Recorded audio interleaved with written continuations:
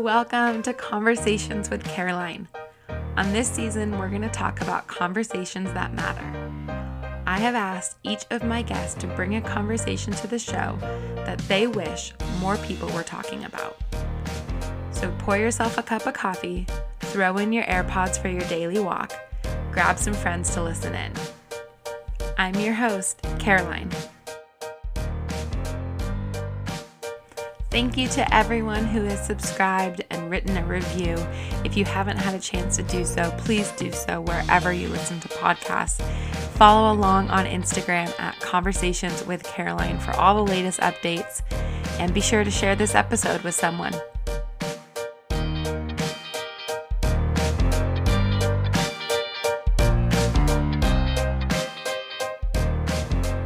Hello, friends. I have missed you all. I know that I said I would be back earlier, but man, does anyone else feel like 2021 is just flying by? I have so much to catch you up on and so much good stuff ahead for season 2, so let's jump in. I thought this season I would try and record episodes a little bit more off the cuff. Obviously, I will still edit all the crazy things I may or may not say in my recordings out of the episodes, but wanted to bring a little bit more vulnerability to the podcast and just share some honest thoughts I have, a little unscripted. So today I'm going to talk about the things my ex-husband is still doing. I know, I don't talk about him much, but we are almost 1 year out since my divorce was finalized, and I want to talk about him so that people who are going through things that I have been through know that they're not alone. And for the rest of you that have the privilege of not having gone through this, you can be there for your friends as they go through it. Because statistics say that one in three people will experience a domestic violence relationship in their life, which means we need to talk about it a whole lot more to make sure that we're prepared to support our friends as they walk through this and to help look for the red flags so that people don't have to become another statistic in that domestic violence world. Now, some people have asked me, and one of the questions that I've learned over this season of sort of taking a break from podcasting that was still triggering to me was, did you see the abuse while you were dating your ex-husband? And I think the reason that question became so triggering for me was because I realized the answer was yes. And that if my answer was yes, did that mean that I chose to marry someone who was abusive? And I believe the answer to that question is no. Because what we can see in hindsight is so much more than what we see when we're living through it. And if you know me, or if you're like me, you tend to believe the best in people. And that's a good thing. The world needs more people believing the best in other people. What it can also lead to is a lot of second and third and fourth chances. And it can lead to overlooking some things that really need to be examined and brought to light. So when I think about that question, did you see these tendencies in ex-husband when he was your boyfriend? And my answer is yes. What that means is I saw somebody who struggled to process anger well. Somebody who would get upset at a situation and what I would say would overreact. What I also saw was somebody who was quick to apologize and who often admitted that their behavior was inappropriate or didn't match the situation. So there was a sense of normalcy to what I thought and then what was rationalized later. And what I later learned is that that was part of the cycle of abuse, is that there's these really big kind of knockout, drag out fights. And then there's that reconciliation of apologizing. I think I talked about this a little bit in season 1. And you get stuck in this cycle. And by the time you've recovered from one of those knockout, drag outs, you're already back in the next one. And it just becomes exhausting. But I digress. The question was, did you see it while you were dating? Well, the things I saw while we were dating, besides the anger, were isolation And I have a lot of friends that are introverts. And so this has nothing to do with being introverted or extroverted.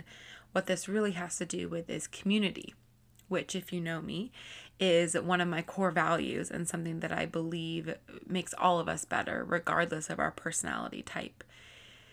And what I saw later looking back was somebody who didn't have strong relationships with any depth or real value in them. Somebody who was nomadic and moved from a season of life geographically and relationally. And while that can also be explained and totally normal, what it meant for my ex-husband was that there was no accountability in his life. So he was able to move from one season to the next and sort of, quote, burn the bridges with those relationships. And so there was nobody in his current season of life to really give a character testimony to him. And the friends and family that I did meet, they were so far away geographically that it would be like introducing somebody in your life today, a friend that you run into when you're home for the holidays but haven't seen in 15 years. Sure, they can talk about t-ball practice when you were younger, but they don't really know who you've become or your character.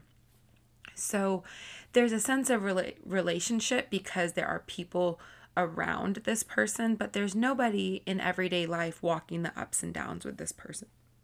And so I've learned since that it's really important to me that people do life together, that you've got some people, and this is for relationships or friendships, for families, you need some folks that are going to go through the ups and downs with you, that see you on your best day, but also see you on your worst day.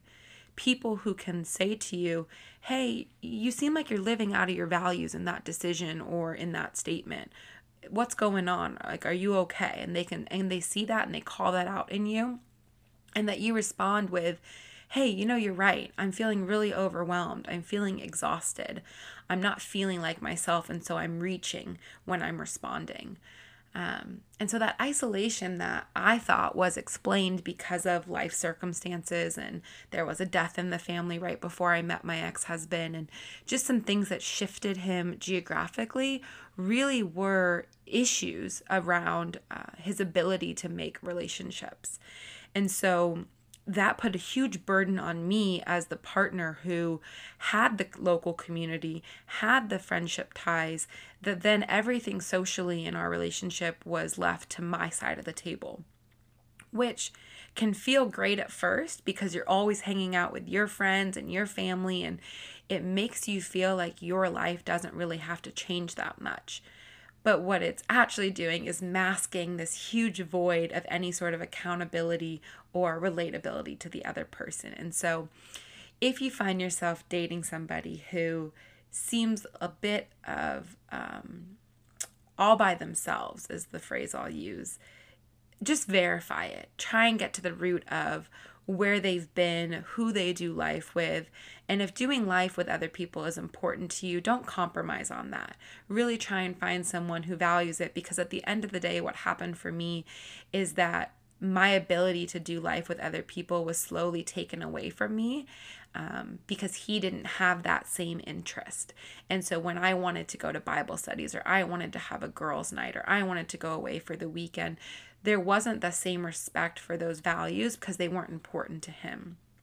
And so what you feel is, oh, he wants to spend all his time with me, or she wants to spend all her time with me, and this is so great. They're so obsessed with me. They love me so much, is really actually a terrible thing we need to unveil and see in our friends, that when we begin to lose our friends to relationships, it's worth asking the question, hey, are you still in your values? Do you still feel like you're getting to do the things that you want to do? And please hear me that there is compromise and there are things that you have to give and take on in relationships, but there should still be a part of you in that relationship and in the things that you get to do. So isolation was another thing that I saw beforehand that made a lot more sense afterwards, and really has taken me some time to process. And this one's a big one, and I've heard a few other relationship podcasts that I listen to talk about this, but My ex is crazy is a phrase that people will often use, and they say to look out for that because if your ex is crazy and that's how you describe them, there's probably more to the story, right? It takes two to tango. And so I'm very cautious when I describe my ex husband to people, although it feels easy to describe him that way.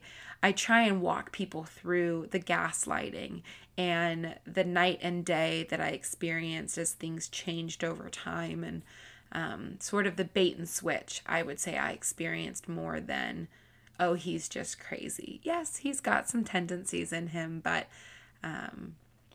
if you're dating somebody who that's their blanket response, oh, I don't want to talk about my last relationship, she was crazy, he was crazy, I think there's something to be said there. There's something to unveil there because I was told that a lot about my ex-husband's ex. And I've since talked to her. She seems lovely. We've had a good conversation about the similarities in our stories. I hope one day she'll join us here on the show.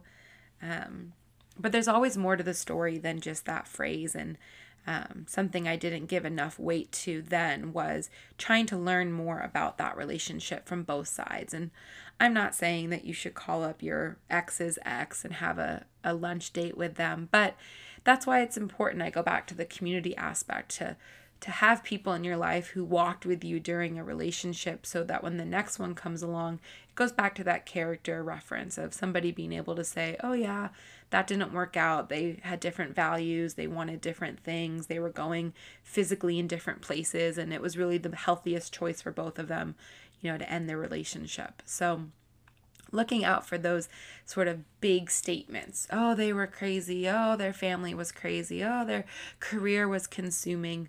Those can be true in part, but they're usually not the whole piece of the story. So when I sit here on the other side of divorce, on the other side of that relationship, and I think back to what did I know then?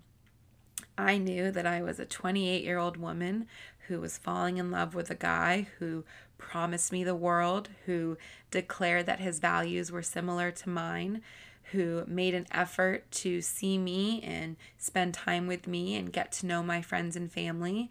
And I held on to the good.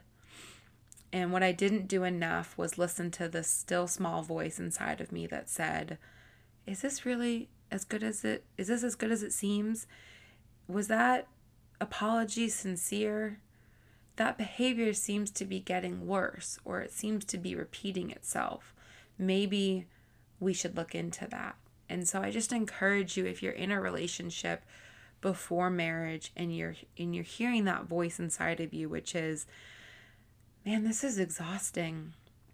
I don't want to keep having that same conversation or that same fight or going through this same cycle. It's okay to ask the question.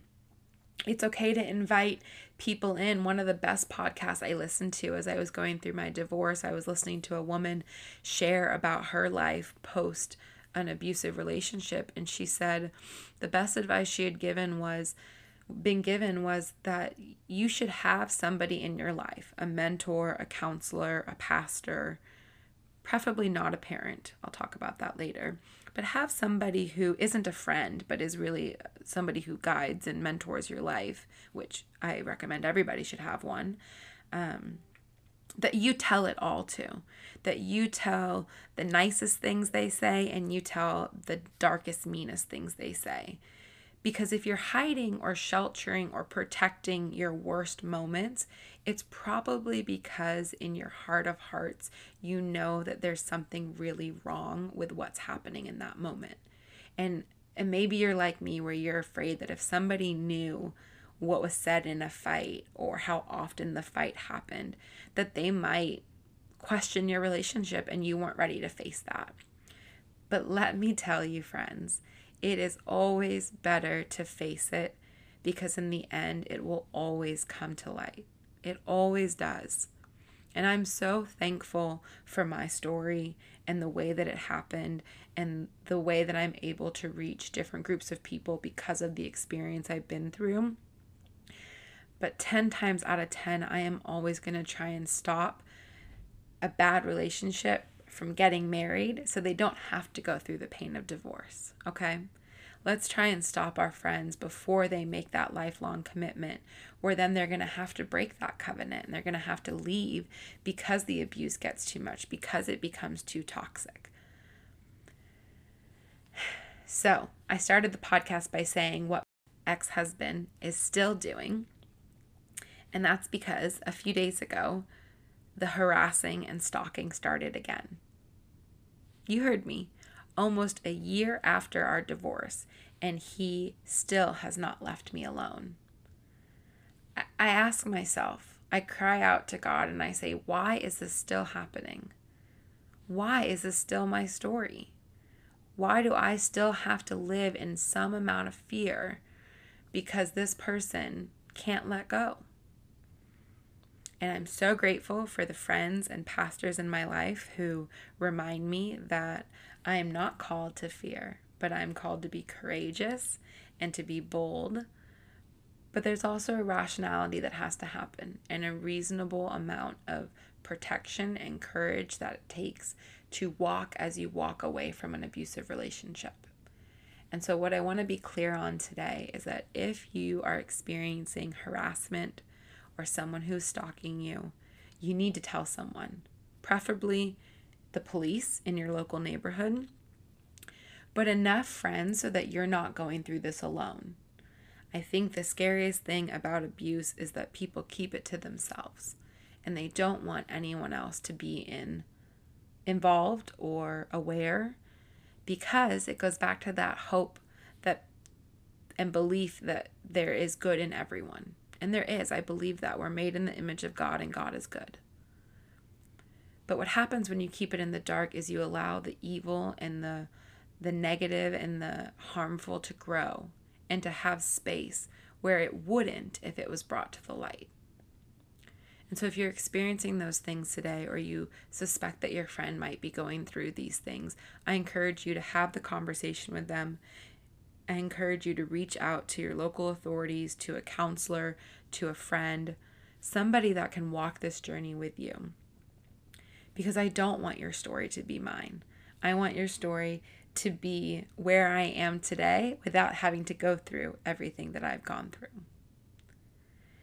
And so thank you for listening to this honest conversation of all things that I have been through. I'm so grateful for each of you that listen and comment and reply and share your story. I hope that our conversations together will inspire you to live braver lives, to have the tough conversations when you see something that isn't right, when you see a friend who their light is being dimmed by the person that they're with. They could not even be in a relationship and they could be fighting anxiety or depression. We need to check on our friends. We've heard that a lot these past 12 or 14 months. And I think it's true always. We need to check on our people. Well, that's it for today's episode. Thank you so much for listening. I am so excited for all that season 2 has in store. So please follow along at Conversations with Caroline on Instagram, and I will talk to you soon. Conversations are tough, but sometimes it's those tough conversations that we need to have the most. So be brave today and have the conversation that matters.